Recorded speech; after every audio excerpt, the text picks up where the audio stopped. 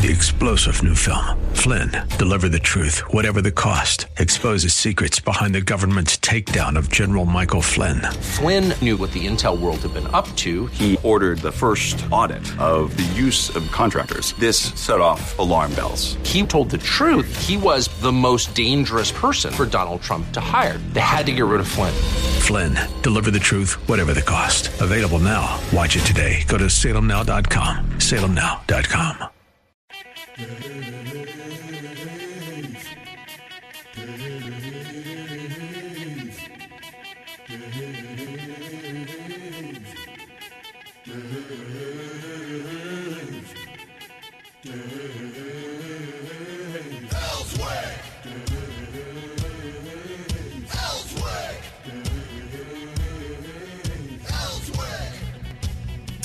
Well, good morning, Arkansas.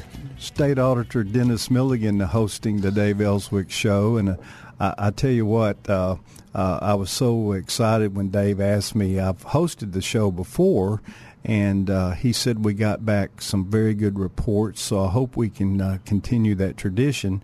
I'm actually going to be hosting today, tomorrow, and Friday. And so I think he was kind of pumping me up because when I said to him, you know, Dave, you couldn't get anybody else, right? And he thought that was pretty funny. So we're going to get right into it. I think we have Congressman French Hill ready to answer some questions for us. So, French, are you there? Well, State Auditor, it's great to be with you. Thanks for the invitation. Good to have you on the show. We missed Dave, but, you know, you're a very worthy substitute. Oh, yeah. Now I get it. So just let me clear up a couple of things with you first. I do have a great face for radio. I've been told that a number of times. And also something a little bit on a personal note with you. Don't we have a new doctor in the house?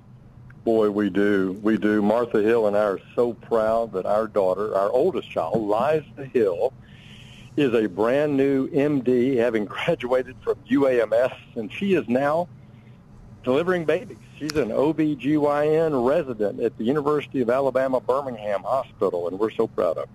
That is, and you should be, and I concur very much so. So she's doing, would it be called a residency? Is that what that is? She is, yeah. Okay. When you graduate from med school, you go into a residency in your area of specialty, and she'll be in that for 4 years. Well, obviously a very talented individual, and we certainly wish her the very, very best in her career. So, well, let's talk impeachment. What is this all about? So since the House was taken over by the Republicans in January, one of the commitments we made in the 2022 campaign was that we would get to the bottom of whether Joe Biden knew anything about Hunter Biden's illegal activity from the time when he was vice president, and has he gotten any money from Russian oligarchs, Romanian oligarchs, Ukrainians, Chinese interests? And Jamie Comer of Kentucky, who Dave interviewed 2 weeks ago, we had Jamie on the show 2 weeks ago, has discovered that there are direct connections between Biden family members through these network of limited liability companies, and that through bank records, they've gotten records that millions of dollars flowed from those foreign countries into those network of LLCs. And so there's a lot of circumstantial evidence that Biden family members, and potentially including the president, benefited. Also, Joe Biden said he wasn't involved in any of Hunter Biden's issues. He said that during the 2020 campaign. He said it all during the first 2 years of his presidency. And now we've had whistleblowers come forward to the Comer Committee and the Ways and Means Committee and say, well, that's not true. That, in fact, Hunter Biden was selling access to Joe Biden, and Joe Biden participated in some meals and in some phone calls with people who Hunter Biden was consulting with and taking money from while a seated vice president. So maybe Joe Biden is not being candid about other aspects of this. So Sure. What this impeachment inquiry facilitates the House doing, it has more clout when they subpoena these records and subpoena witnesses. And that's why I think Speaker McCarthy went ahead and move forward with it. I support the effort. I think the American people want to get to the bottom of this and find out what the facts are. Well, you pretty much stated that, on Sunday on Face the Nation? Am I correct? Exactly. Yeah. Yep. So, and keep in mind, Congressman, I am an auditor of state, so if you need any help, researching some of the records or whatever, I'm happy to offer my services. You'd be a good one to get in there and dig around in those bank records. Yeah, right. Well, so, I mean, what else have we got going on that you want your constituency to be aware of? Now, let me clarify something. The impeachment, it's just an inquiry. Right. There are no articles of impeachment. There is no impeachment vote on the House floor. I've heard all kinds of stuff for the last 24 hours. That has nothing to do with this right now. Sure. What McCarthy's doing is he's authorizing Jamie Comer Oversight Committee, Jim Jordan Judiciary Committee, Jason Smith Ways and Means Committee to continue their investigation. And by actually opening it as an inquiry, it gives them additional legal capabilities that will add and hopefully speed up the responses to their questions from Hunter Biden-related family members and other witnesses. So, French, any idea of a timeline? I mean, is this something? No, it's such an important question. I mean, I want this over as soon as possible. I don't want this dragging on into the campaign year last year. I mean, this should have been investigated, frankly, by the Biden Justice Department back starting in January of 2021. This story, as you know, broke. It's an old story that Hunter Biden was selling access. That's not a new thing. But when Tucker Carlson broke the news about a month before the 2020 election, in his groundbreaking interview with one of Hunter Biden's business partners who went on the record, who was a director of the Burisma company in Ukraine, it was never covered by the mainstream media. Imagine that. So, imagine that. Amazing. And, obviously, the Justice Department is supposed to be the arbiter of fair and equal justice for all Americans, and they should have been more aggressive about that during the first 2 years of the Biden administration. I don't know a federal prosecutor that lets the statute of limitations run out on a charge. That's very curious to me why that happened on one of the charges against Hunter Biden. That makes no sense to me. Why did they have a plea deal that no other American could get and then turn around and have a judge reject it as absolutely unfair? So we want the facts. We want the answers to our questions, and hopefully we'll get those just as soon as possible. So really what you're saying, Congressman, is if D.C. didn't have double standards, they wouldn't have any standards at all. Well, you're talking the talk, because I think this is what, and when I talk to a lot of mainstream media people, I don't think they get ordinary Americans' frustration with what they see as a double standard. And it's really not just talking about Donald Trump and Donald Trump's legal problems. It's illustrated right here with Hunter Biden very specifically, very contemporaneously, also connected to, obviously, an American president. But I saw it when I was at the bank, Dennis. Yeah. I saw where people were prosecuted with no rationale of prosecution, and then after spending hundreds of thousands of dollars, they just get a letter one day from the Department of Justice saying, "Oh, I'm sorry, we made a mistake." Yeah. I mean, and you've seen that in your business career. So people really are on alert from this, and this is why we have a committee in the House that's called the Select Committee on the Weaponization of the U.S. government. And this is where we think the FBI and some in the Department of Justice have become so politicized, they're not using good judgment or doing a good job, and we want to change that. Well, hopefully you'll keep your eye and keep your thumb on this situation and keep us updated as you come back and talk to Dave in the future. Moving on a little bit, what about some funding? Do we have can you talk about that a little bit? We got some big issues this fall. We need to complete the debates in Congress and approve the final budget spending for FY24, which we're actually going to be in starting October 1st.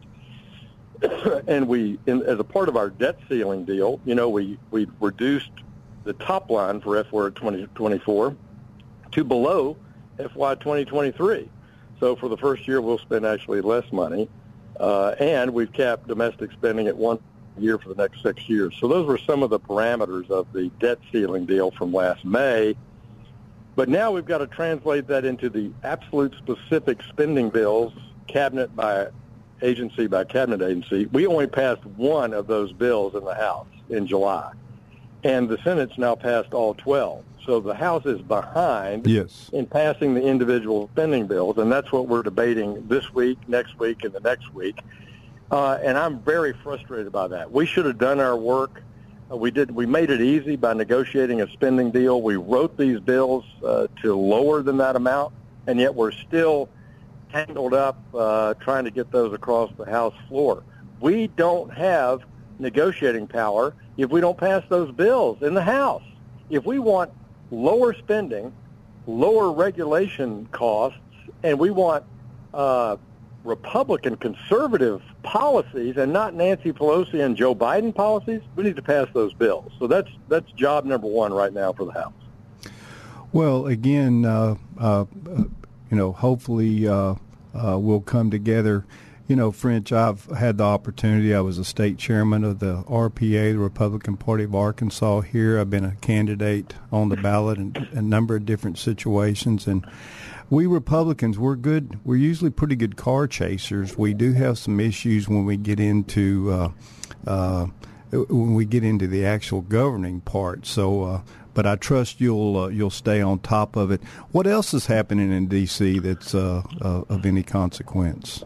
Well, we're working hard. I'll just conclude that topic by simply saying we got a lot of people who want to take shots, but they're not putting any points on the board. I got you. And I'm for winning. I'm for putting points on the board and winning the game. And I think we have a lot of people, and I'll say this in both political parties, but we have a lot of people that can't take yes for an answer and can't take a victory. They will, so that's what we're struggling with right now. But we got other agendas. We got to get a farm bill, very important to Arkansas. Rick Crawford of Eastern Arkansas and John Bozeman, our senior senator, are working hard on that. We've got to get a farm bill passed this fall.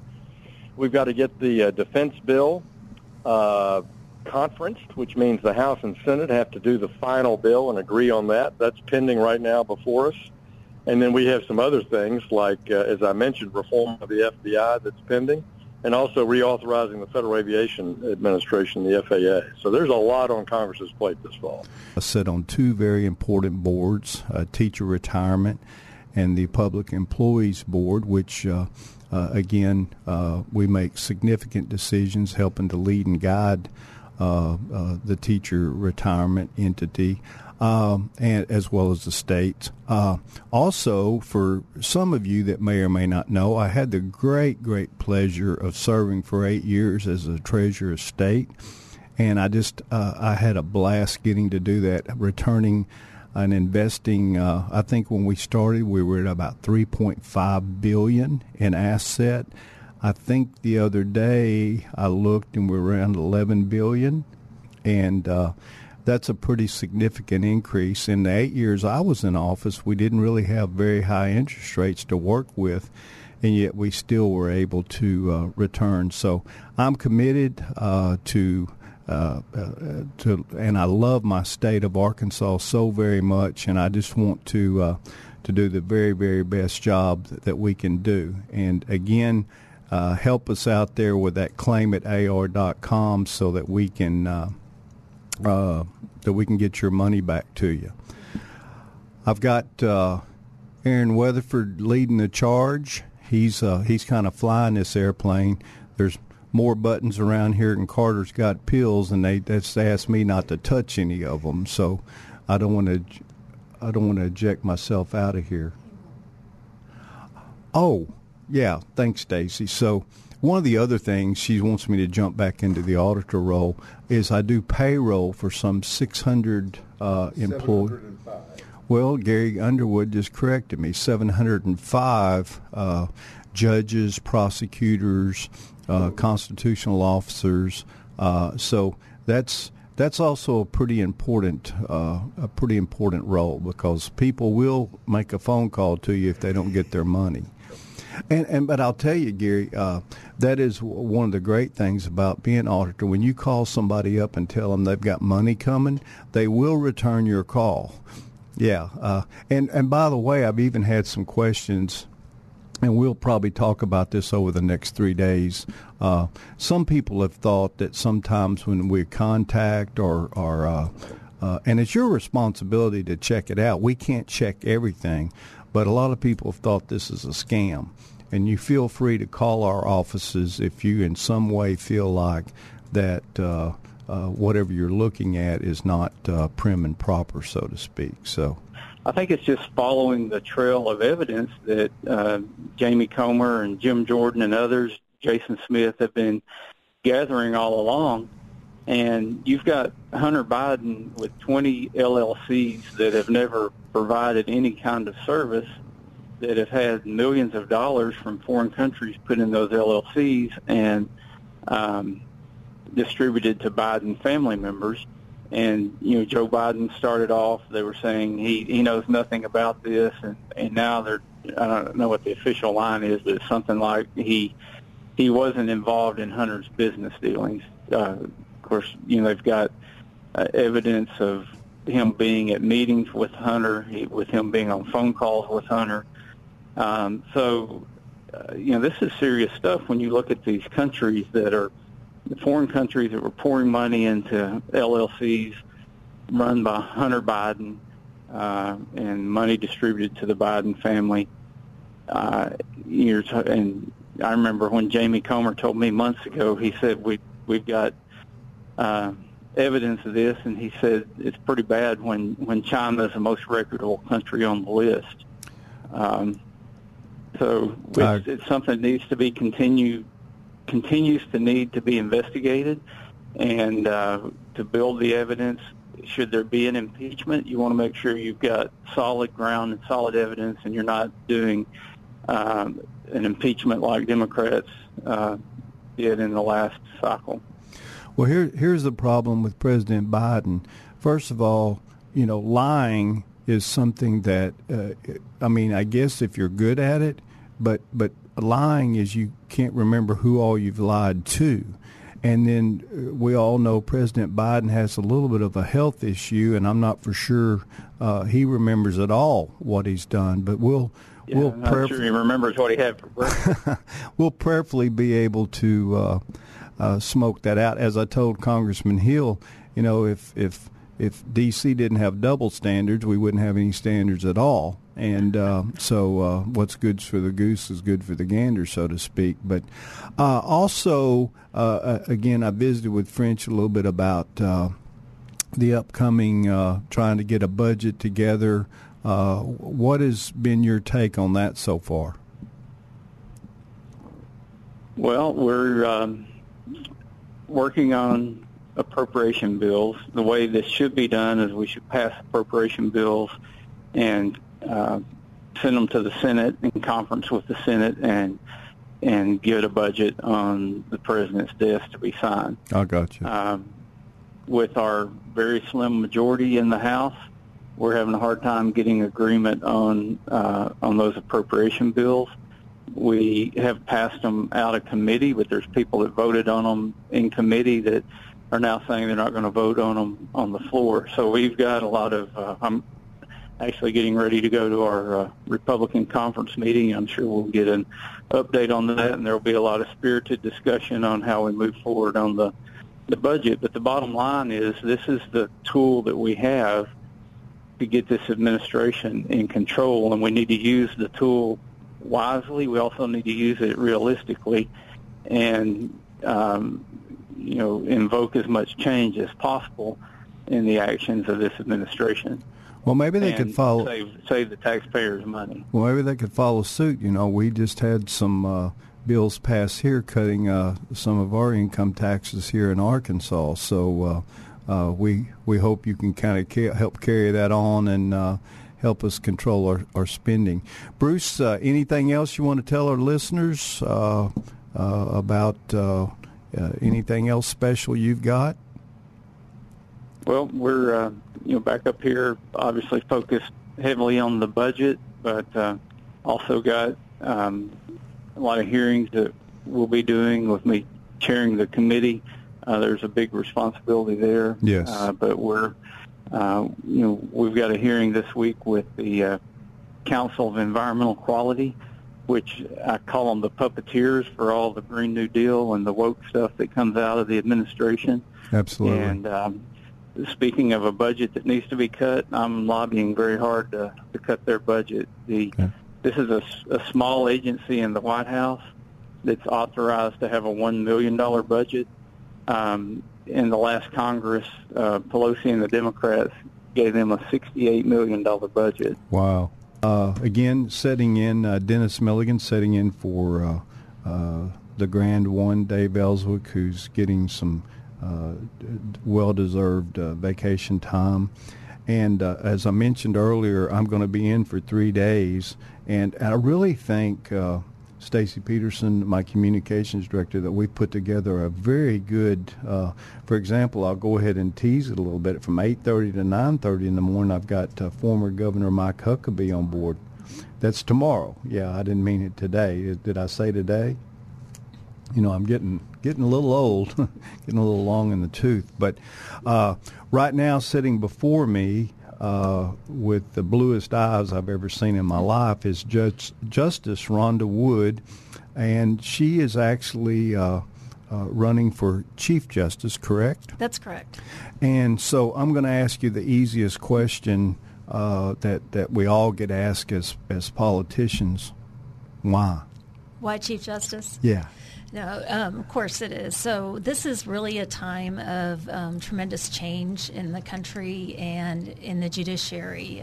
It's changing more rapidly than any other time, and it's important that we have the right person that can step up and lead the judiciary and understands the needs across the state, has the right leadership, has the right experience, that can take the technology and really use it in a way to benefit the citizens, but also use it in a way that protects the citizens from the dangers of it. And, looking at my track record of 17 years in the judicial branch, having experience at all three levels, the trial court, I understand the needs of the trial courts, understand the needs of the Court of Appeals, and then understands, of course, the needs of the Supreme Court, that I'm ready to step in and lead and have that experience and have proven it to the citizens of Arkansas. Well, that's certainly admirable, and there's no question about your experience. And by the way, listeners, just for a disclaimer, I'm going to have Justice Barbara Webb on Friday. And I was just explaining while we were off the air, I've known Barbara for, she graduated 1 year ahead of us in high school. In fact, we have a little bit of an ongoing feud about who, I'm the only constitutional officer ever elected from McClellan. Well, that's not true, though. She would be a constitutional officer, I believe. So, but nonetheless, she will be on Friday, and two dear friends that it's just one of those situations where may the best woman win, and I'm sure that will occur. So tell me, the Chief Justice really, to a point, is involved more with administrative. Am I correct or incorrect? That's correct. So it's the Supreme Court has supervisory control over all the levels of courts in Arkansas, which again is why I think that, having experience in all the levels matters, and is sort of the administrator of the court. And the other thing that the Chief Justice does is sort of administrate and lead as far as agendas. So having sort of the setting the tone and strategic planning for the court, which is one of the reasons that I talk a lot about being the only judge in the state of Arkansas that is certified faculty from the National Center of State Courts. Wow. That in strategic planning. So not only do I have the experience and am trained to do it, I'm trained to teach other judges across the country on strategic planning for courts. I can't even pronounce the word. Yeah, she's strategic planning. Yeah, she Yeah, let's just pass on that one. Yeah. But that's sort of really what the Chief Justice does, is sort of set the strategy, if that's easier, and planning for the system of where are we going to be, not just next year, but 5 years and 10 years from now. What's the vision for the judiciary in Arkansas? As another disclaimer, and of course, obviously, Justice, you know this, my daughter in the Hutchinson administration and in the current Governor Sanders administration has been named as a special Supreme Court justice, and she's honored by those appointments. But she's also been in the she's a senior staff attorney for Judge Levinsky Smith, who you know. And so I kind of get some insight. One thing that she and I have an agreement about is that, and we kind of came to this no detente. That's a big word right there, no detente. That when we're together, she didn't make politician jokes, and I don't do lawyer jokes. But now when we're apart, it's fair game. But oh no, do I need to be a little worried? No. We want to get the very best. Is there any other, I guess we will say, any other message you want to get to the listeners that I know you said you were out campaigning, you're out visiting with the people. Let me approach a subject that, well, I mean, it's not like I came up with it, but I hear the word, we're really happy to be getting conservative justices. Is that a fair comment? I mean, you can read into a lot of things there. Your past history says you're fairly conservative. Certainly, and I think that to me it's conservative judicial philosophy and how you approach the bench. I think, though, that it's important to the Chief Justice role is really not about how you interpret cases. So all three of us, you've mentioned there are three of us in the race. All three of us are still going to be on the court at the end of this. So none of us is sort of giving up our term. So all three of us will still be deciding cases the same way. Certainly there are two of us that are, more conservative. And, that is, bona fide. Everybody, knows that I was first appointed by, Governor Mike Huckabee, and that's how I sort of, began my judicial career. But the Chief Justice role is really about leadership.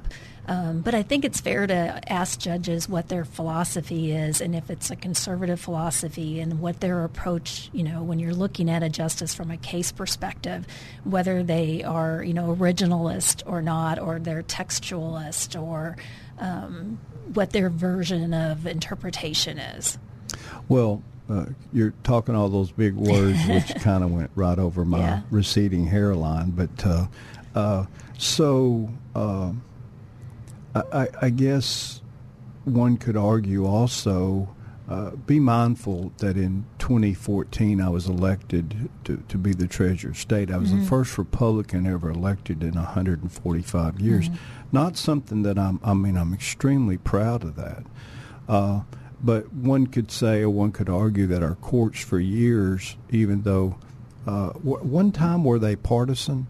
They were until Amendment 80 in 2000. And I'm like you. It's been, some of the sort of liberal media and bloggers have labeled it as Rhonda Wood led the conservative takeover of the Supreme Court.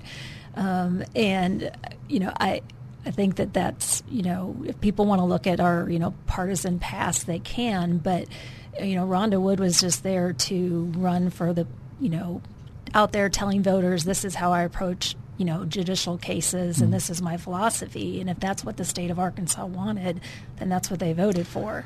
It wasn't that I had an agenda.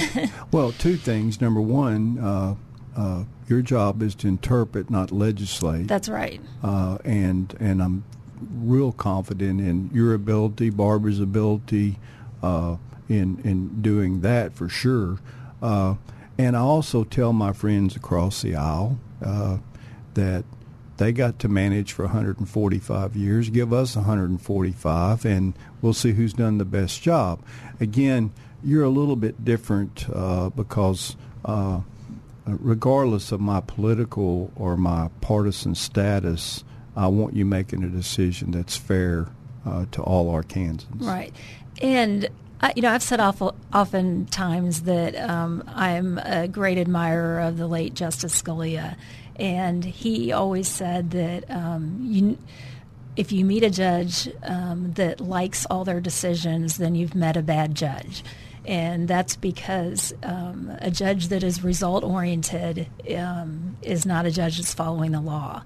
And so for me, it's not a matter of whether I like the law or don't like the law that, if we're reviewing an act of the legislature. It's a matter of whether it's constitutional. And so my job is just to follow the Constitution. It's not to push a certain agenda, be it conservative or not. It's a conservative approach to following the Constitution. Excellent. So let's jump in a little more personal. You're from Conway, is that right? Well, not originally. I didn't grow up in Arkansas. My husband is from Arkansas. He was in the Army, and when he got out of the Army, then he wanted to move back to Arkansas. So we've been here since '95. So where are you originally from? From Wisconsin. Wisconsin? Yeah. How about Wausau? No, Did you believe I can answer that? I'm impressed that you know Wausau, yes. How about Tomahawk? Tomahawk, Wisconsin is up the northern. It's 50, 60 miles from Wausau. Yeah. And so, I'm somewhat familiar with Wisconsin. Used to get to go up there as a kid in some summers with some friends. Yeah. Well, summer is a good time to go versus the winter. Avoid it in the winter. Yeah, but one thing I've always wanted to do is to ride a snowmobile, and I never have gotten. I'm sure you got a chance to do that. Yes, quite that's a fun. bit. So with a helmet. With a helmet, yeah. So your husband's from Arkansas. Mm-hmm. He's a doctor, am I correct? That's correct. Okay. Does he practice in Conway? He did. He was an OB-GYN in Conway until about a year and a half ago. I see. Yeah. Okay. So then you have your children. Yes, we have 4 children. And I guess they fully support you in your endeavors and what you're doing. Yes, they have been quite adept over 17 years of, and you know this from, I'm sure, from Tiffany, that your children, I don't know, good or bad, they get that call from their parent that they're, running race number 6. Yeah. But yes, they, buckle up and get their, Justice Wood T-shirts on and ready to go. Are any of them following you in law? So we have one son who is an attorney in Northwest Arkansas. Okay. He's in the private sector? He is. He is primarily practicing in federal court so that he avoids any conflicts with mom. Well, I know you're proud of all your children, as I am. In our case, Tina and I only have Tiffany, and, of course, when she was in about the 10th grade, she approached us and said, "Mom, Dad, I know what I want to do." And I said, "What?" Very exciting. She said, "Well, I want to be an attorney." And I think I only went to counseling for about 45 days, and then I was but she followed through, and she's, again, I'd like to say one of the good attorneys.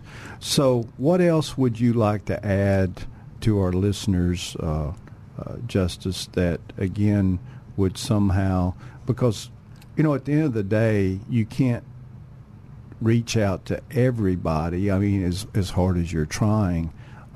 Is there some specific? Moments ago, it was Dave Elswick. I'm not Dave Elswick. Dave's on vacation, hopefully enjoying and recharging his batteries. I'm currently talking with Justice Rhonda Wood. She's a candidate for Chief Justice. And one of the things I meant to ask you, you're originally from Wisconsin. Where'd you go to law school? I went to law school in Little Rock at Bowen. Bowen, where I taught your daughter down the road. Yeah. But it's a great law school for the state of Arkansas. And and I'll say this, and no negativity toward Harvard grads, but she's had the opportunity to serve with interns from Harvard, and she said our law school competes. Certainly having the name Harvard is a big name, but she said she's fairly confident that you can get a great law education. No, I mean I certainly had the option to go to schools with the a different name ID, but I believe if you're going to practice in Arkansas, it's Absolutely. important to make the connections and go to school in Arkansas. And there were, I was assistant dean at the law school in Arkansas, as you know, when your daughter was there, and regularly admitted to students that were admitted to Harvard and admitted to Bowen, and, I successfully convinced him to go to Bowen. Well, and again, we're very proud of the law school. I agree with you totally. When we talked to her about practicing, she said, well, I'm going to live here in Arkansas, and why not go to where I'm going to practice? And she probably could have got in some schools. In fact, certainly.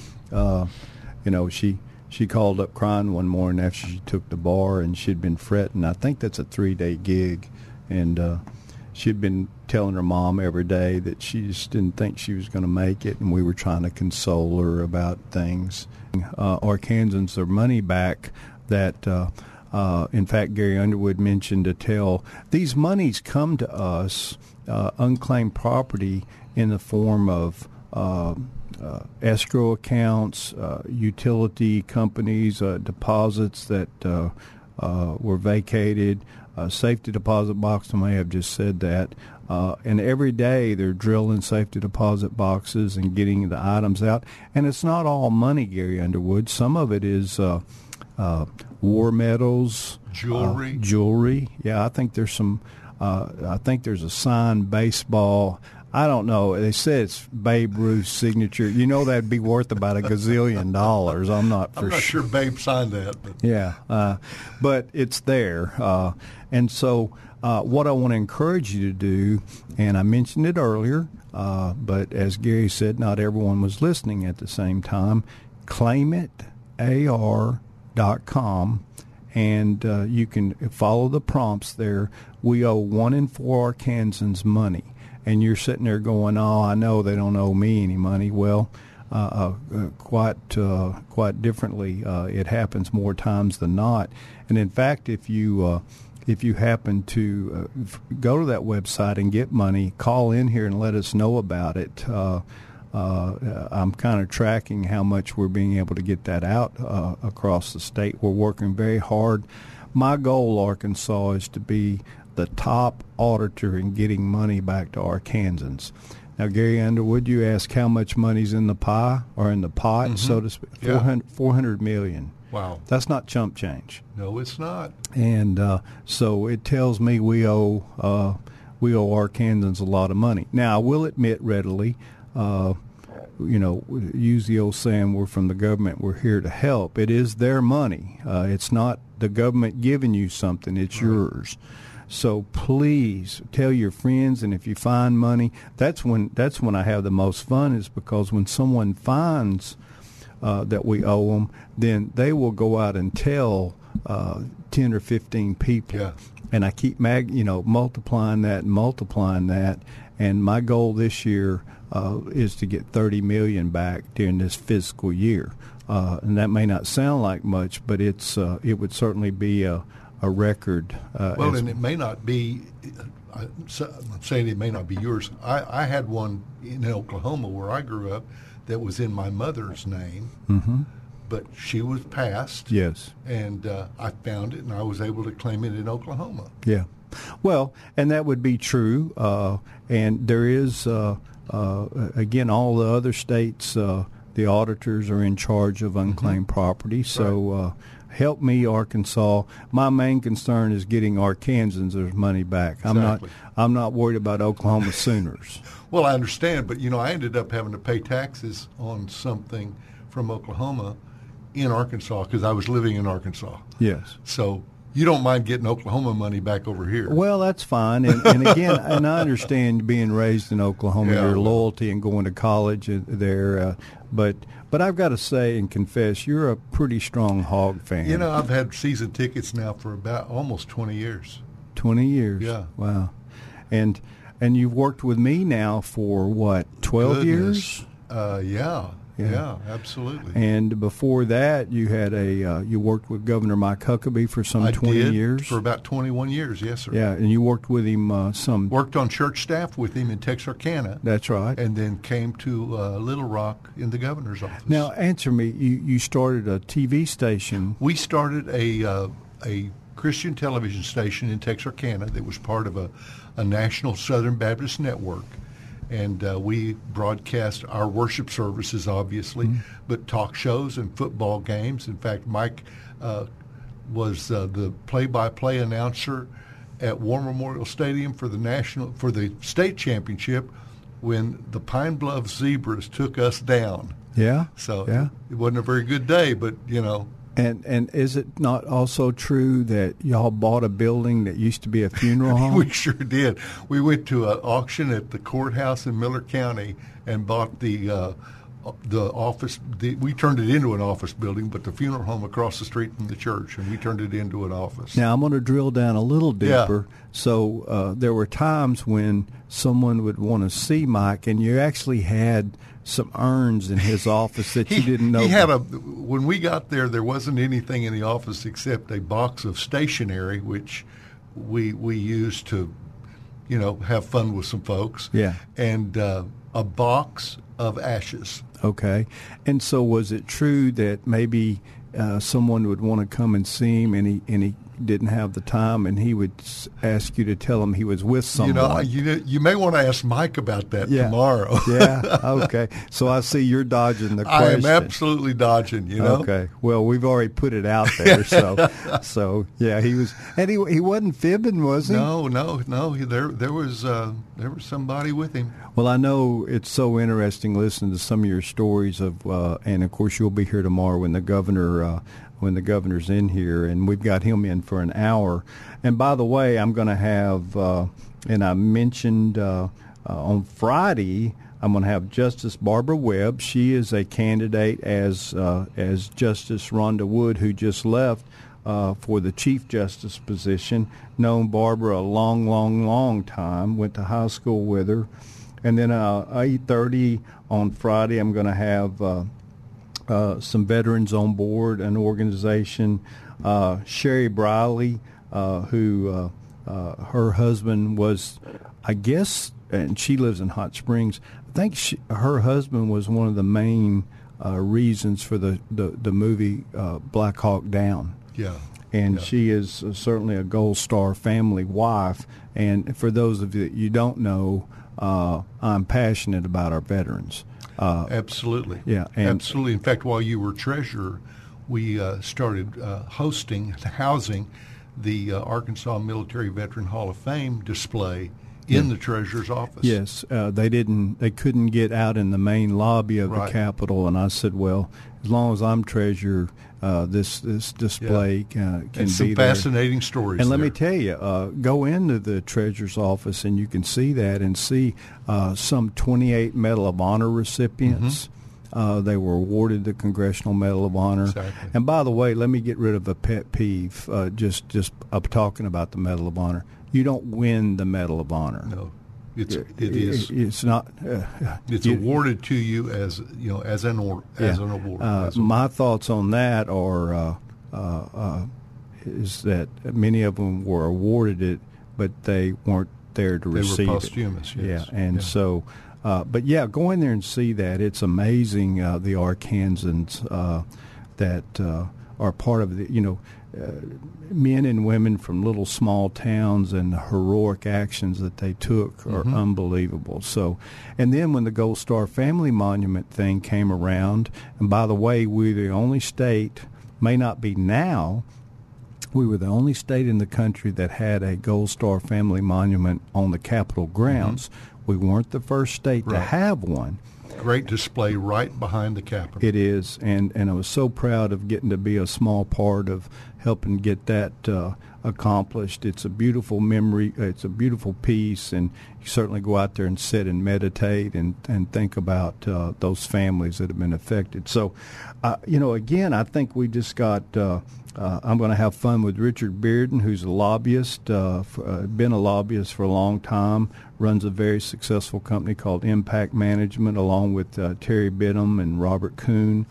And so we're going to get the skinny on what a lobbyist does, Gary. Yeah, you knew Richard before he had gray hair, right? I did, yeah. I absolutely did. But again, in most light, the media makes it out that lobbyists are bad people, and in some cases, I'd say it's like anything else. There's good, bad, and good in everything, including politics. And there are some out there that twist arms and whatever, and I guess that's part of the job for all of them. But the general public can't be up there every day that the legislature is working.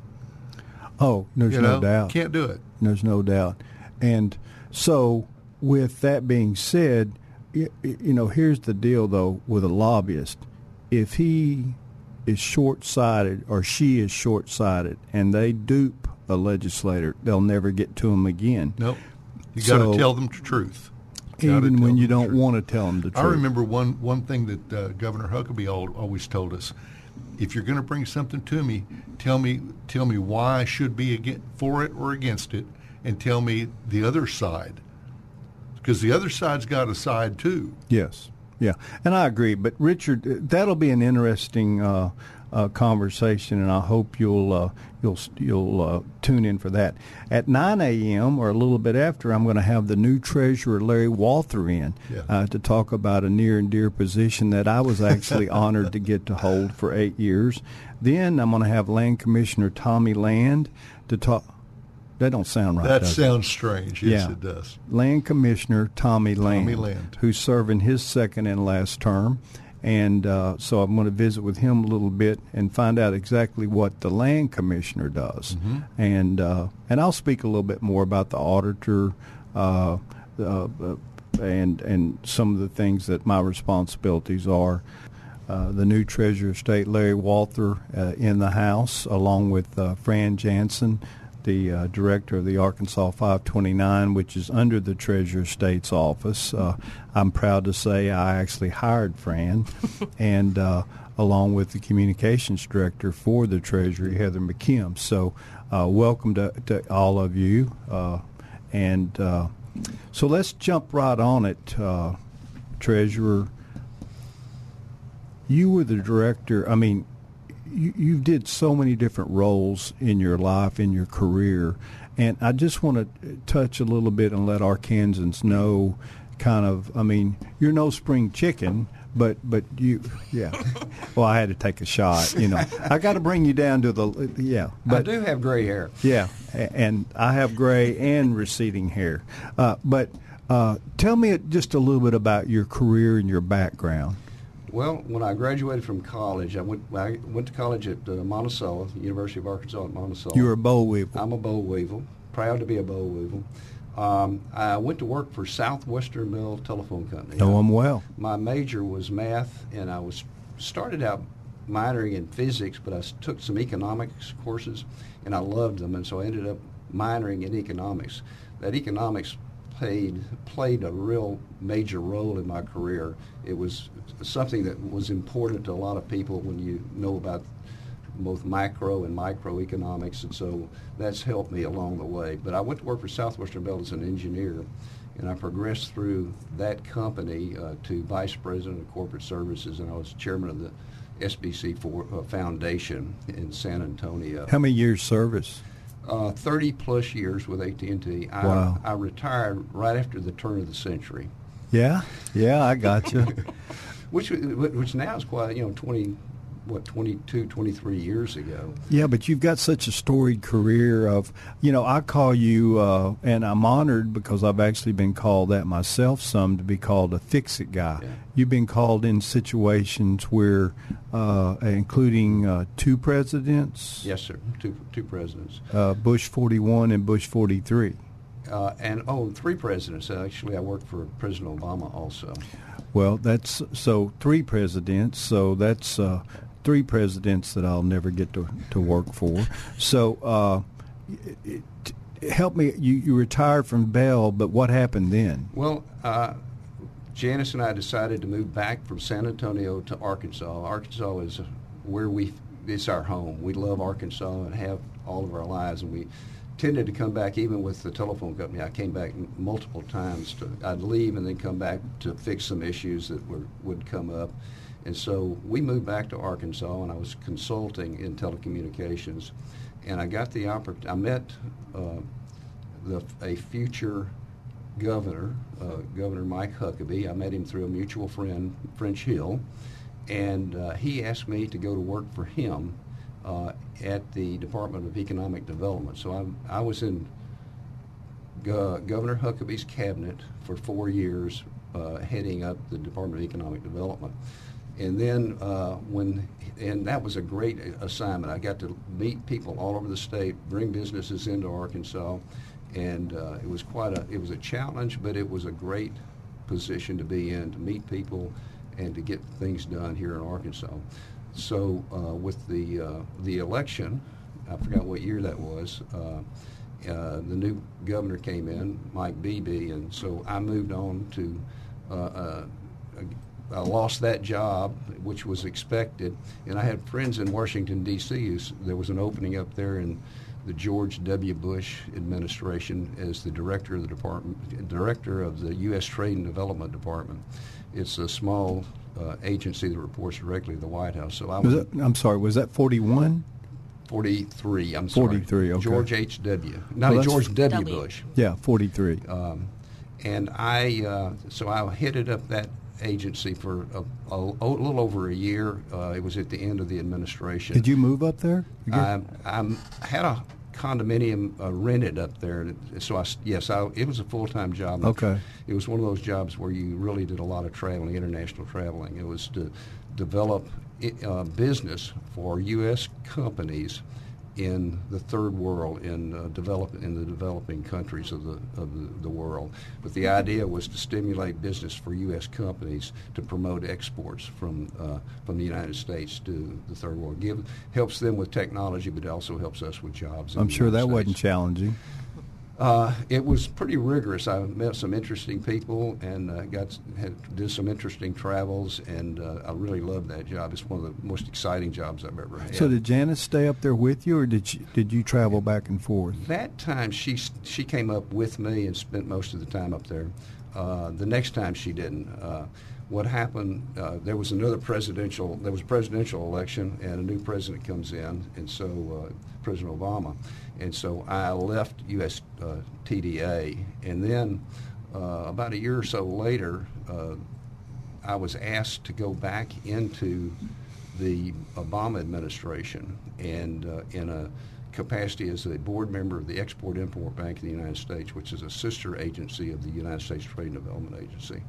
And I'd worked with them. I'd traveled with the Ex-Im Bank, and so it was kind of a natural thing. So I went through that process, had to go through the Senate confirmation again. The USTDA was Senate confirmed, so was this one. And then I spent about 2.5 years on the board of Ex-Im Bank. I decided when my term came up that I didn't want to stay. I came back to Arkansas. And that's when there was the election that Governor Hutchison was elected governor. Yep. And I went to work for him on the same day he was inaugurated. And you served, and of course this is kind of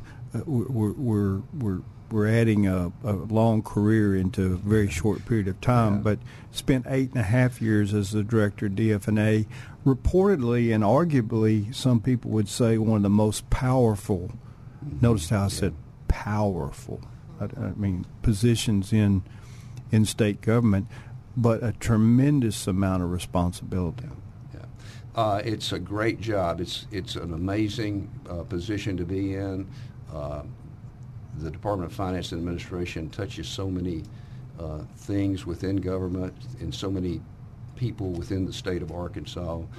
I was honored to be a part of that. I tried to do my best to do it honorably and successfully. I wanted to make sure that the people of the state of Arkansas were served properly, as well as the governor and the legislature. So I tried my best to do that. I kept in mind that as my objective as I was the secretary of that department. And as a bit of a disclaimer, I actually went in, served. I was elected as the new or as the treasurer. Went in with Governor Hutchinson, and one of the things that I'm so happy that we were able to achieve together.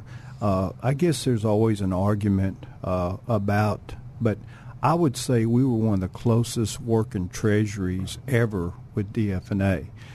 You were, I just think we really made it click, and I'm proud to say and feel that we had that same attitude of serving Arkansas. And, in fact, in just a few moments, we're going to get into Fran Jansen and the 529 program that is handled out of the Treasury and some of my love for financial education. But let's talk about, and some of it's not necessarily, you were approached and took the job as the treasurer because of circumstances that really are still very sad, and that was the passing of Treasurer Mark Lowry. Treasurer Lowry passed away a few months ago, and again, I can't think of an individual that would be better than you to fill in the treasury role. You'll be the treasurer for the next year and a half. Is that right? And you can't run for the office. That's correct. But what is your take so far on the Treasury, and how are you adapting? Okay, I'd like to say something in advance of that. I've got some interesting things to say about that, my take, but what I'd like to say is the comment I made when I was sworn in by Justice Cody Highland. Yes. On a Monday morning at 9 o'clock, I said that I wish that I were still at the Department of Finance and Administration. That I'm an early riser like you are, and I've been at work for probably 3 hours by 9 o'clock, and I'd had probably our third, fourth, or fifth cup of coffee, and I'd be doing what I did at the Department of Finance and Administration, and that Mark Lowry was walking in the door at the Treasury with that beautiful smile on his face and going to work. But that was not the case. Yes. The governor and I talked about that. It seemed to be a logical thing for me to do.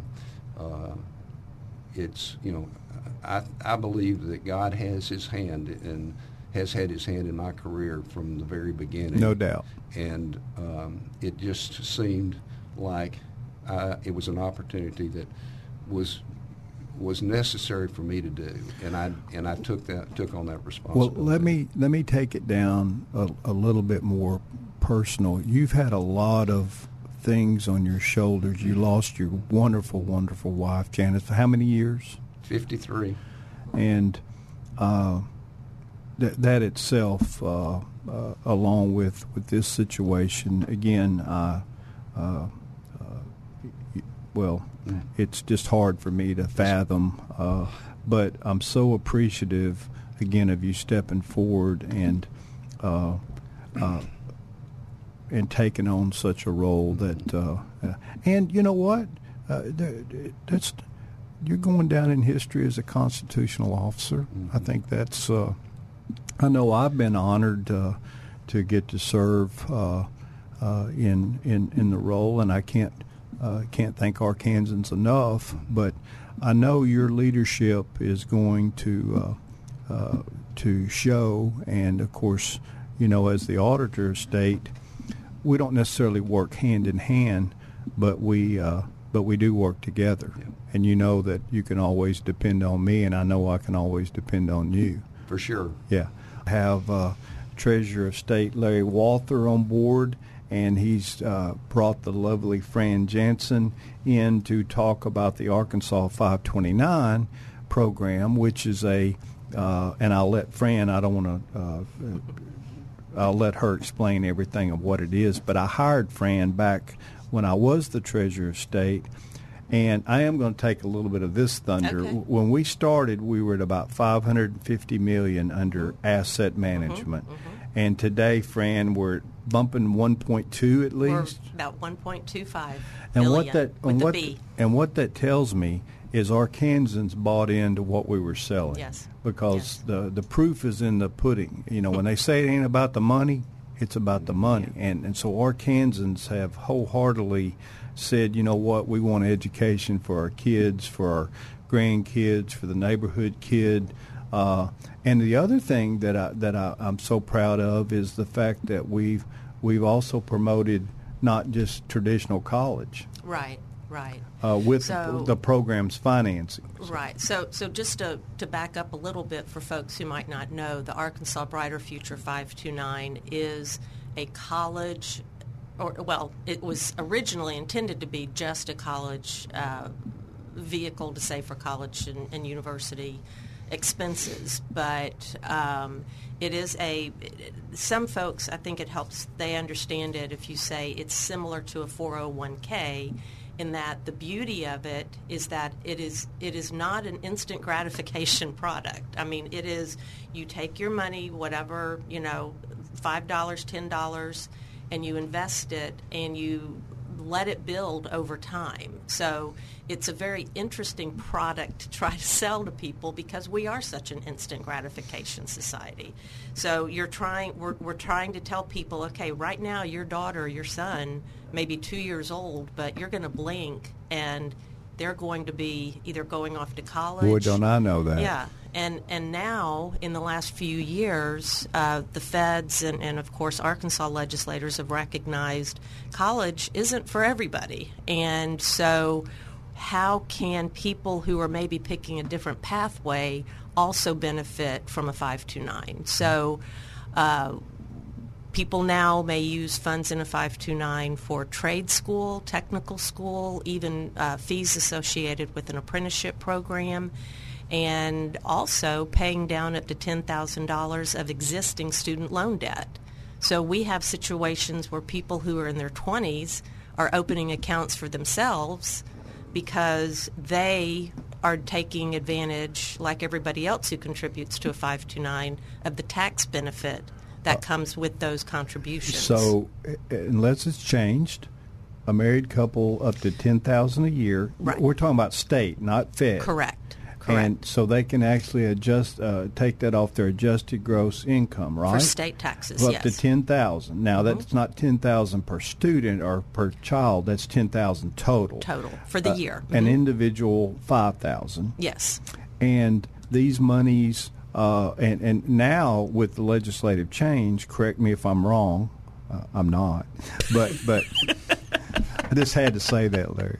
But actually, K through 12. I mean, yes, K-12 private school tuition, and of course, it remains to be seen, how that will play with LEARNs. But I think, obviously, depending on what private school your child's at, that may not cover it all. So you can use funds in a 529 for a private school tuition. I just wanted to make that clear.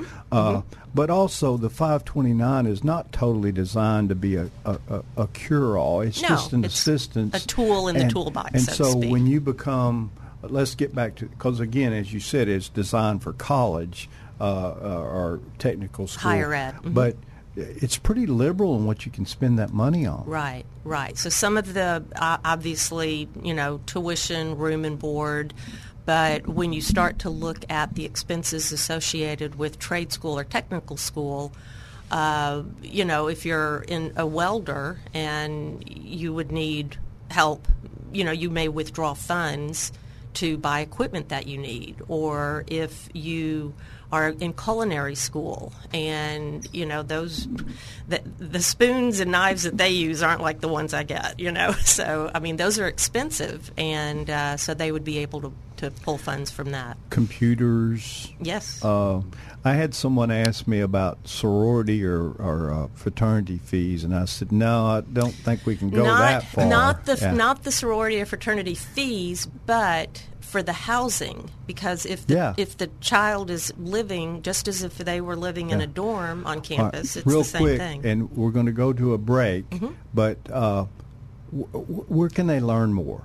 So they can learn more on our website, which is brighterfuturedirect529.com. It's a mouthful. It is a mouthful. Remember, I used to have to struggle some. Brighter Future Direct, and here's the secret. If you type in Arkansas 529, it most likely, it will point you to us. Well, again, I'm always encouraged and look forward to seeing that program because I'm so passionate about our state. I'm so passionate about, Treasurer Walther was Economic Development Director, and he knows this. If we don't have the human resources, these companies, even though they might want to locate, they'll fly right over us.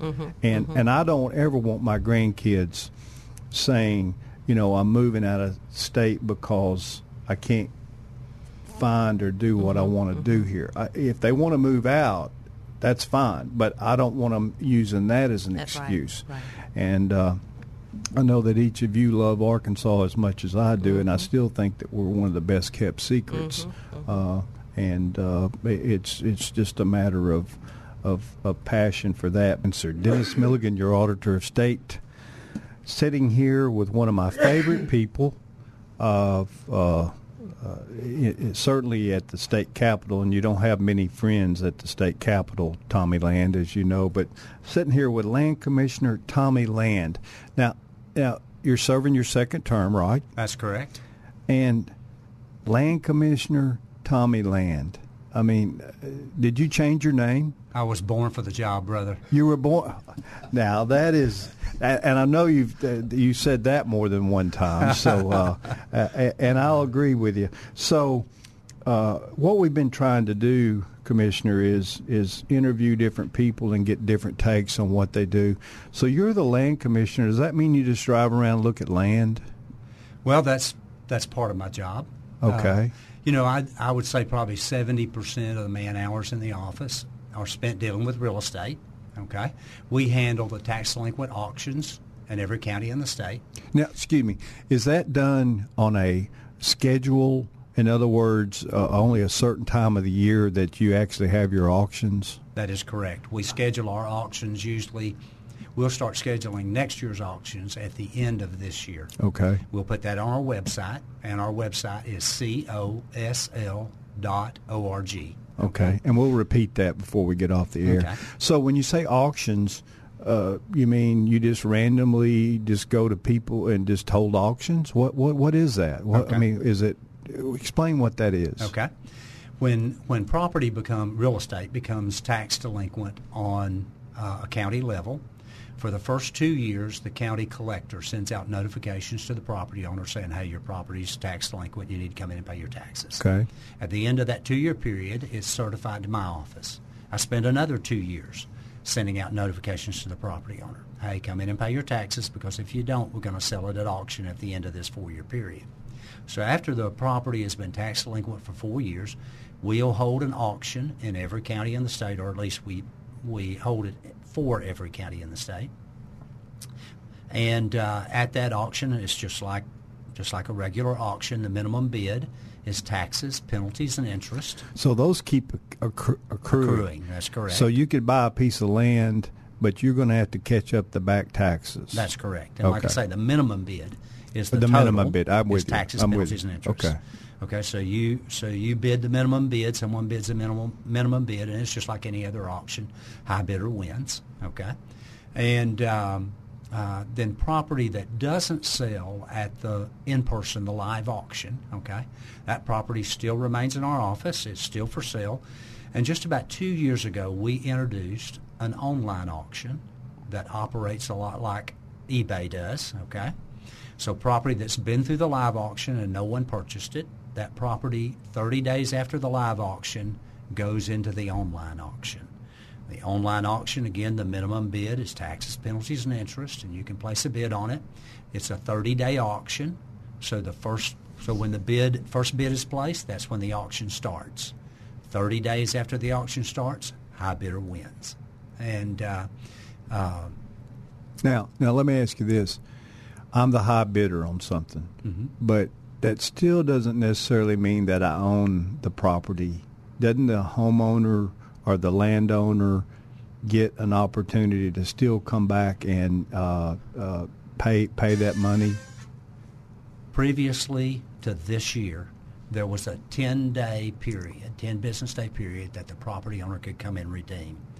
This last legislative session, the legislature changed that law so that the day of the auction, when the property sells, it's sold. It's gone. No 10-day redemption period after the auction like there used to be. Well, I know I've seen some pictures and some online stuff, and usually it's pretty.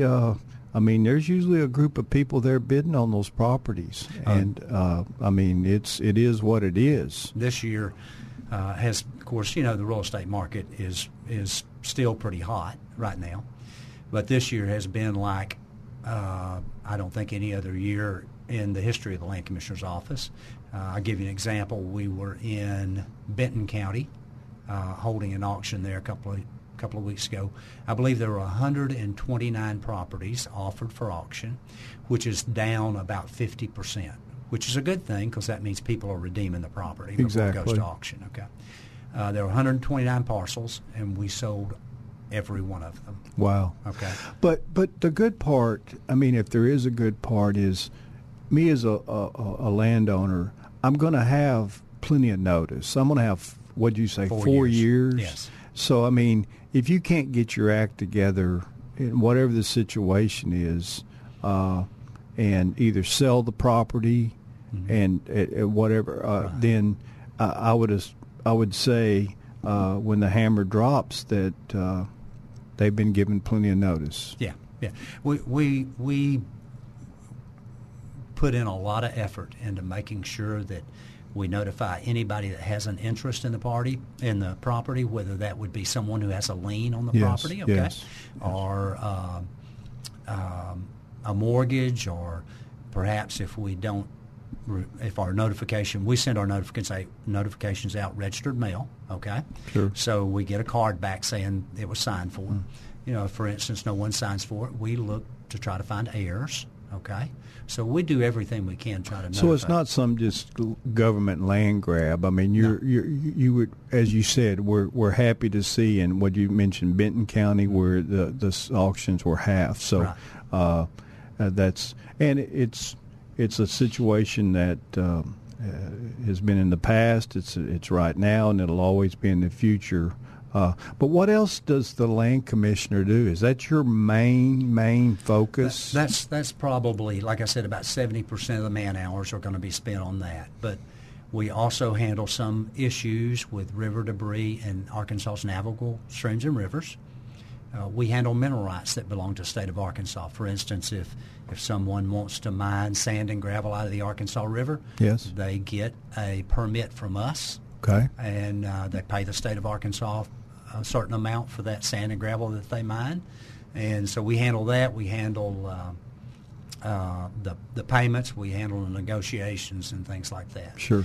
That's another thing. And probably the smallest part of the office, but something in the office that I find extremely interesting, is we do handle historical records relating to real estate. I've been in there, at least what you got exposed there, and and let me challenge or tell visitors, come here and look at some of that stuff. We have some very interesting stuff. What a lot of people are surprised to hear is we have the survey notes of the Louisiana Purchase Surveyor. Yeah. And when you normally think of Louisiana Purchase, you're thinking the survey must have started in Louisiana. Actually, it started in southeast Arkansas, right at the Phillips County line. We have a small state park there called the Louisiana Purchase State Park. And It's a swamp. It's a small state park. You just park in the parking area, elevated walkway out into the swamp, and at the end of that walkway is a granite monument. Wow. That was the beginning point of survey for the Louisiana Purchase. Now, you weren't land commissioner then, right? Let me think. Yeah. No, I believe that was before my time. But, I had to get that one little dig in. Yeah, I'm quite a bit younger than you are, Dennis. Yeah. So you know. Yeah, sure you are. Yeah. But, you know, the thing is, that survey was completed, I believe it was in 1817, okay? And when you look at the primitive equipment that a surveyor used in the early 1800s, we have a display that we set up in our office every year of primitive surveying equipment. You know, when you think of a compass, you're thinking about something that goes in your pocket or you hang around your neck.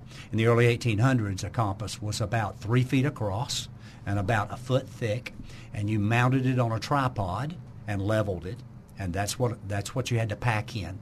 They took a shot on the noonday sun to determine what point on Earth they were, so using a sextant. So they placed that marker using very primitive methods. Back a few years ago, they wanted to try to determine how close that marker was to where it should have been. So GPS technology and satellite imagery, they determined that marker was 2 inches off. Is that right? 2 inches off in the middle of a swamp, placed in the early 1800s. And you know, the thing that I can tell you that means something to me, because here's what it shows me. It isn't what you start out with that's important. It's what you do with what you start out with that's important. I would agree with that. And, you know, let's give credit where credit's due. No cell phones, no computers, no nothing. They were bare bones, and I get that. And I think that's part of the lure of going into your office and actually getting to look and see and think back to what these individuals, how they accomplished what they accomplished. Yes. And I agree. You're one of 7 constitutionals: governor, lieutenant governor, attorney general, secretary of state, treasurer, auditor, which I'm proud and honored to serve, and then land commissioner. What was the date that the land commissioner became? Was it later on that you became a constitutional? The original purpose of the land commissioner's office was to issue deeds when property transferred from the U.S. government to an individual. Okay, so, you know, back during the Homestead Act days, okay, if you homesteaded a piece of property, when you homesteaded it, you marked out your corners, and I believe it was 160 acres that every individual was allowed to have. You came to the land commissioner's office, and he created a deed for you and put the property in your name. So that was the original purpose of the land commissioner's office. And of course, in Arkansas, you know, that those days, Homestead Act days, are long past, so they've taken on other issues and other responsibilities. You know, at one time, the land commissioner was over the highway department. Didn't know that. Yeah. A bit of history. Yeah. Well, I've got to say, you must have done something right. And, you know, I kind of look at these things. I believe you received more votes for a constitutional office than any of us running. So I don't know how that happened, but yeah. Well, frankly, I don't either. But all right, that's enough. But I've got to say, and you had a business career. You were Southwestern Bell, AT&T, right? Right. Worked there for 30 years. In fact, you know, the treasurer was a long time. Quote. Now, when you finished, was it AT&T? Yes. Okay, but Southwestern Bell for many, many years. Yes. Yeah. And and then you live in Heber Springs. Heber Springs, God's country for sure. Yes, it is. Lovely wife, lovely daughter. Wife recently retired. December 31. How many years service did she have? She just had with 8. The county. Yeah, she just had 8 years. She was a county assessor for 8 years. And so I know that you love living up there, and then I guess, you know, of course you're subject to be traveling anywhere, anytime. Yeah, I travel a lot. Quickly here before I go for the break, how can they get in touch? Do you have a website? Yes, I do. Website is COSL, that stands for Commissioner of State Lands, yes. COSL.org. And if you'll just Google Land Commissioner Arkansas, that'll get you there. Chairman Wood, are you there? I am. Good morning. Good morning, sir. How are you? Well, just so glad to have you, and you may or may not have heard some of what I was saying, but you are the newly elected chairman of the Republican Party of Arkansas. Welcome to the fraternity. Absolutely. Hey, appreciate it. And with the fraternity, you guys are legends, and going all the way back to, even pre-Reconstruction when you had Johnny Bush, who was the chair of the party. And so we've come a long way since the beginning of the party in 1860. Well, we've come a long way, but we've got challenges, and I'm so glad that you were elected as our new chairman. And I'll get into it in a few minutes. But Joseph, you've got a story that is, as I told the listeners, you were, quote, born in Chicago, correct? That's correct. And this is your words, not mine. You were found in a box. That is correct. And didn't know that until about 15, 16 years ago. But tell the listeners a little bit about, because I think I could partially tell. But as my wife said this morning, let the guest talk, and so tell a little bit about your story, if you would, because I think it lays the foundation for part of what the vision and hope is that you'll have for Arkansas. Absolutely. So, again, I always knew I was adopted. Folks who adopted me, they had been married 5 years, couldn't have kids, and my mother was a teacher and really wanted a house full of kids. Dad was a construction worker, could not stand coming home from work because mother put him back to work. She wanted to get pregnant and have a kid. And after 5 years, no kids, that she said, let's go to the orphanage downtown. We could foster a little girl. And father was excited about that because then he could, I guess, rest, if you will. But anyway, they get there, and she sees all these kids, wants all of them, and she says, no, I want to foster this little boy. And they bring me home. And as they're fostering me, she's relaxed, he's relaxed, and sure enough, God said, no, I'm about to bless you with a house full. We had 3 kids right after each other, 1, 2, and 3. So wow. I ended up being a 4 and adopted at 10 years old. But 15 years ago, the laws changed in Illinois. It said if you're ever adopted, you can have your original birth certificate. And I thought, man, if I get my original birth certificate, I'll know who my birth family is. Just let them know, hey, I'm okay. Whatever happened. I appreciate you and love you because you gave me life. And somebody was able to give me a life because of that decision, that loving choice. And, well, they were overwhelmed in Illinois by the number of people looking for their original birth certificate. And when they finally sent it to me, it took the money fast, but months before I got the original birth certificate.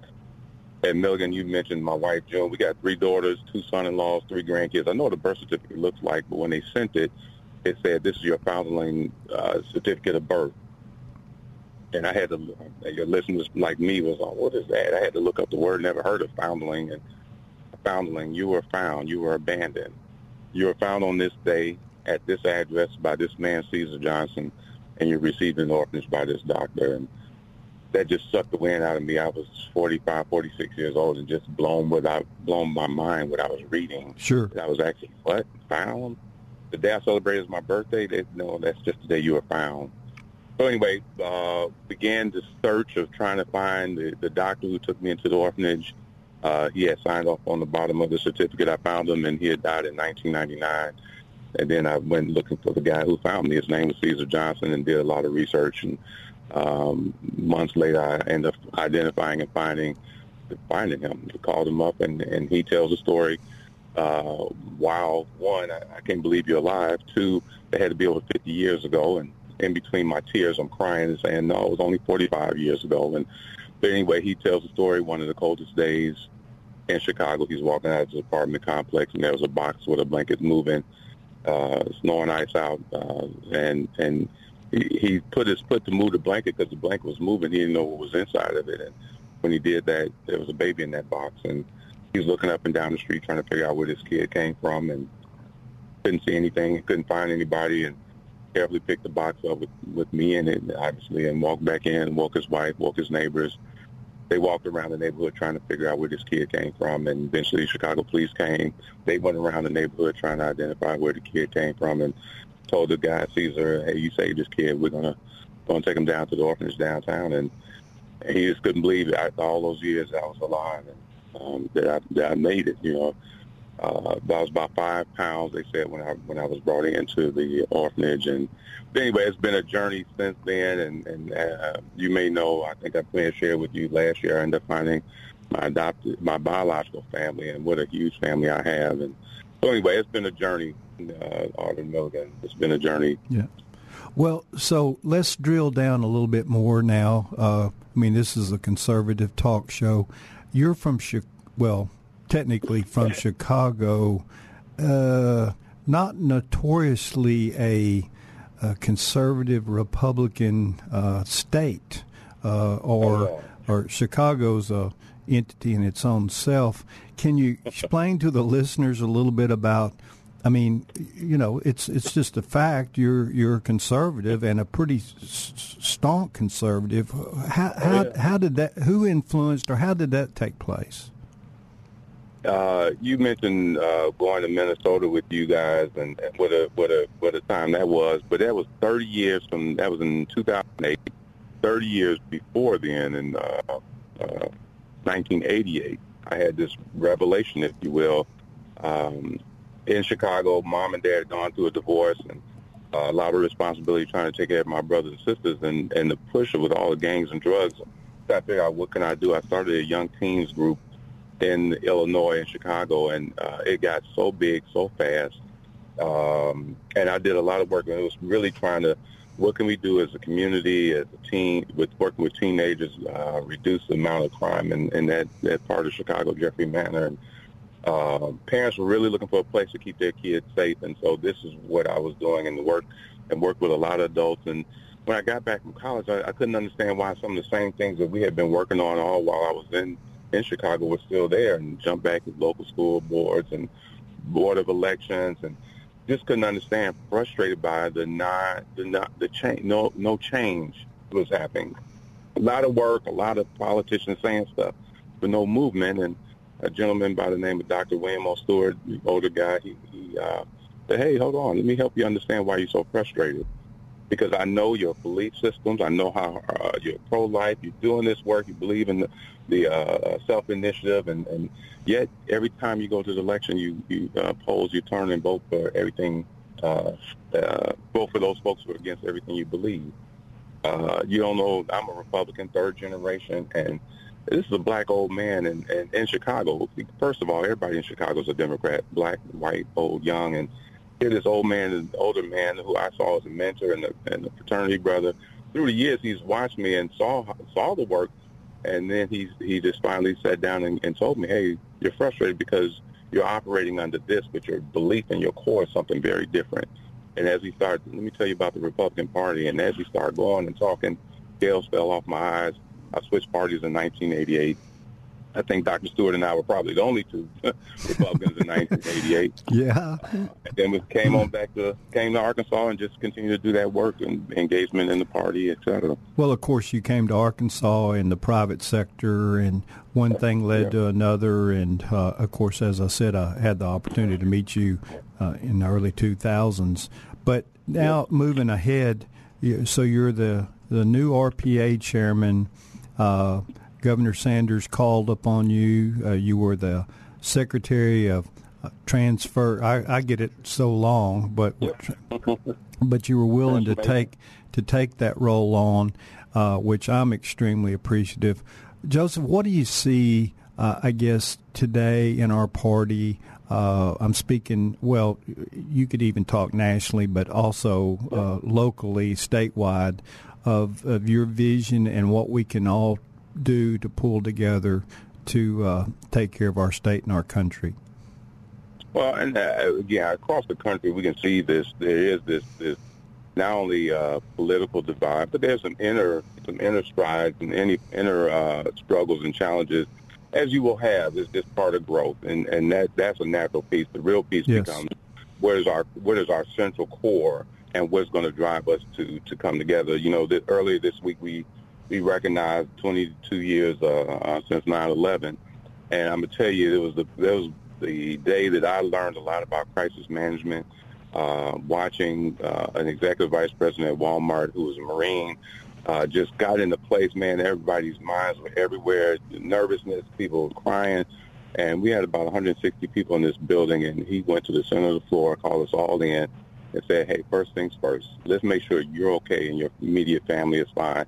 But also understand we got folks all across the country on planes, stuck on interstates, and how do we manage to help them so we can get them all back together, et cetera. And so I'm watching this, and here we are some years later, and the piece that I remember most about 9/11 was really not only crisis management and watching the good leaders across the country, in particular President Bush, but really watching what happened 9/12, the unification of our country. People had their flags out and all. That's what we're missing. We got it. Not that we need another crisis, because we're already there. We have President Biden in. We see where the policies are going. And so how do we pull together as a party to say, in my vision, that we're an exemplary party in the state of Arkansas? If anybody's thinking about a party, they think about the Republicans. And I also want us to be an exemplary party when it comes to this country. Other states, I want them taking a page out of what we're doing here in Arkansas. Well, I've told you for a long, long time, Joseph, and I was on the bandwagon for you as a potential leader for our state. Honored this morning to have the newly elected Republican Party of Arkansas Chairman Joseph Wood. And Joseph, what I was saying before the break is, you know how much faith and confidence I've had in you for a long time. By the way, you spent two terms as the Washington County judge? That's correct. Before making an endeavor to run for lieutenant governor, and I really appreciate many of your listeners who didn't run. We had a number of folks running, but it was a wild race with so many good candidates. But yes, but 2 terms as county judge. Well, you spoke earlier and said you mentioned something about, look, when you do grow, you do take on some aches and pains, and one of the things I was always taught when I was chairman is the number of candidates indicates. Now, it's not no fun when you're one of the 8 candidates for lieutenant, but it also indicates strength in the party. Absolutely right. Because back when I was chair, it was a difficult road to hoe. In fact, some people don't know this, but we really couldn't find anybody to run against Mark Pryor for the Senate seat, and he called me one day and said, I thank you for not running anybody against me. And I said, it's not because I didn't want to. But the other thing that I knew was that if we did really try to recruit just someone to run, he was going to bring out all that money and really hurt us down ballot, Joseph. And ultimately, during that time, we got more JPs elected than any other time in the Republican Party of Arkansas's history. So we started creating that farm team. Totally different time than what you've got to deal with today.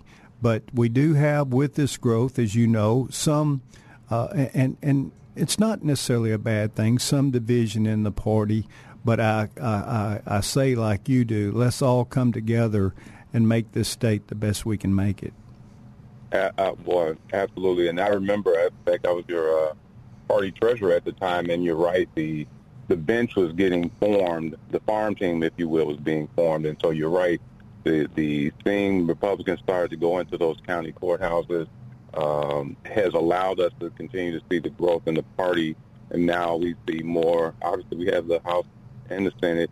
But again, that was a build. We had to make sure that we had folks and understood what our platform principles were, and making sure we can draw good candidates in. We had to raise money to do that and stay on message. And obviously, you kind of started that, I remember, and obviously Webb picked up on there. And, you had President Obama that kind of helped also with some of his things that he was doing.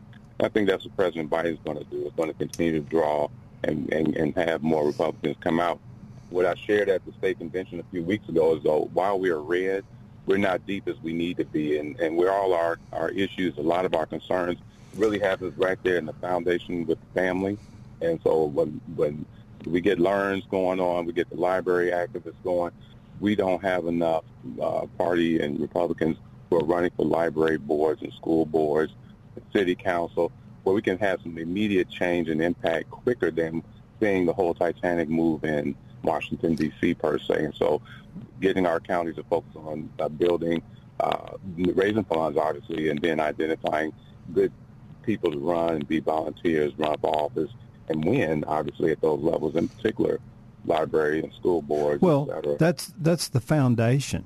Look, if you build a strong foundation, the rest of the building, our house, will stand. And I agree with you wholeheartedly.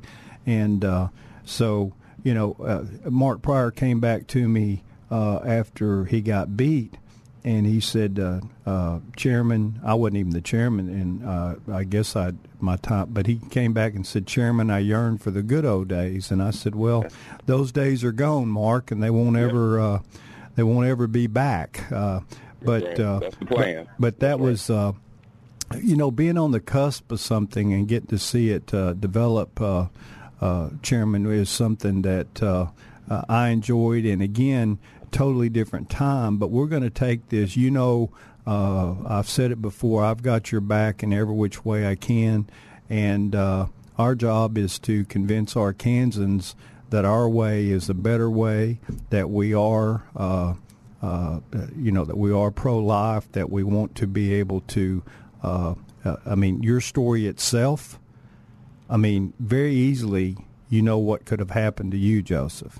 Absolutely. And I give praise to your birth mother for, giving you an opportunity to live life and to be the productive citizen that you are. Wonderful family again.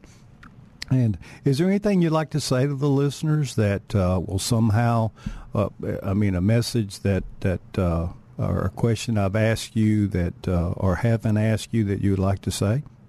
Oh, absolutely. I was going to say I'm a blessed man for sure.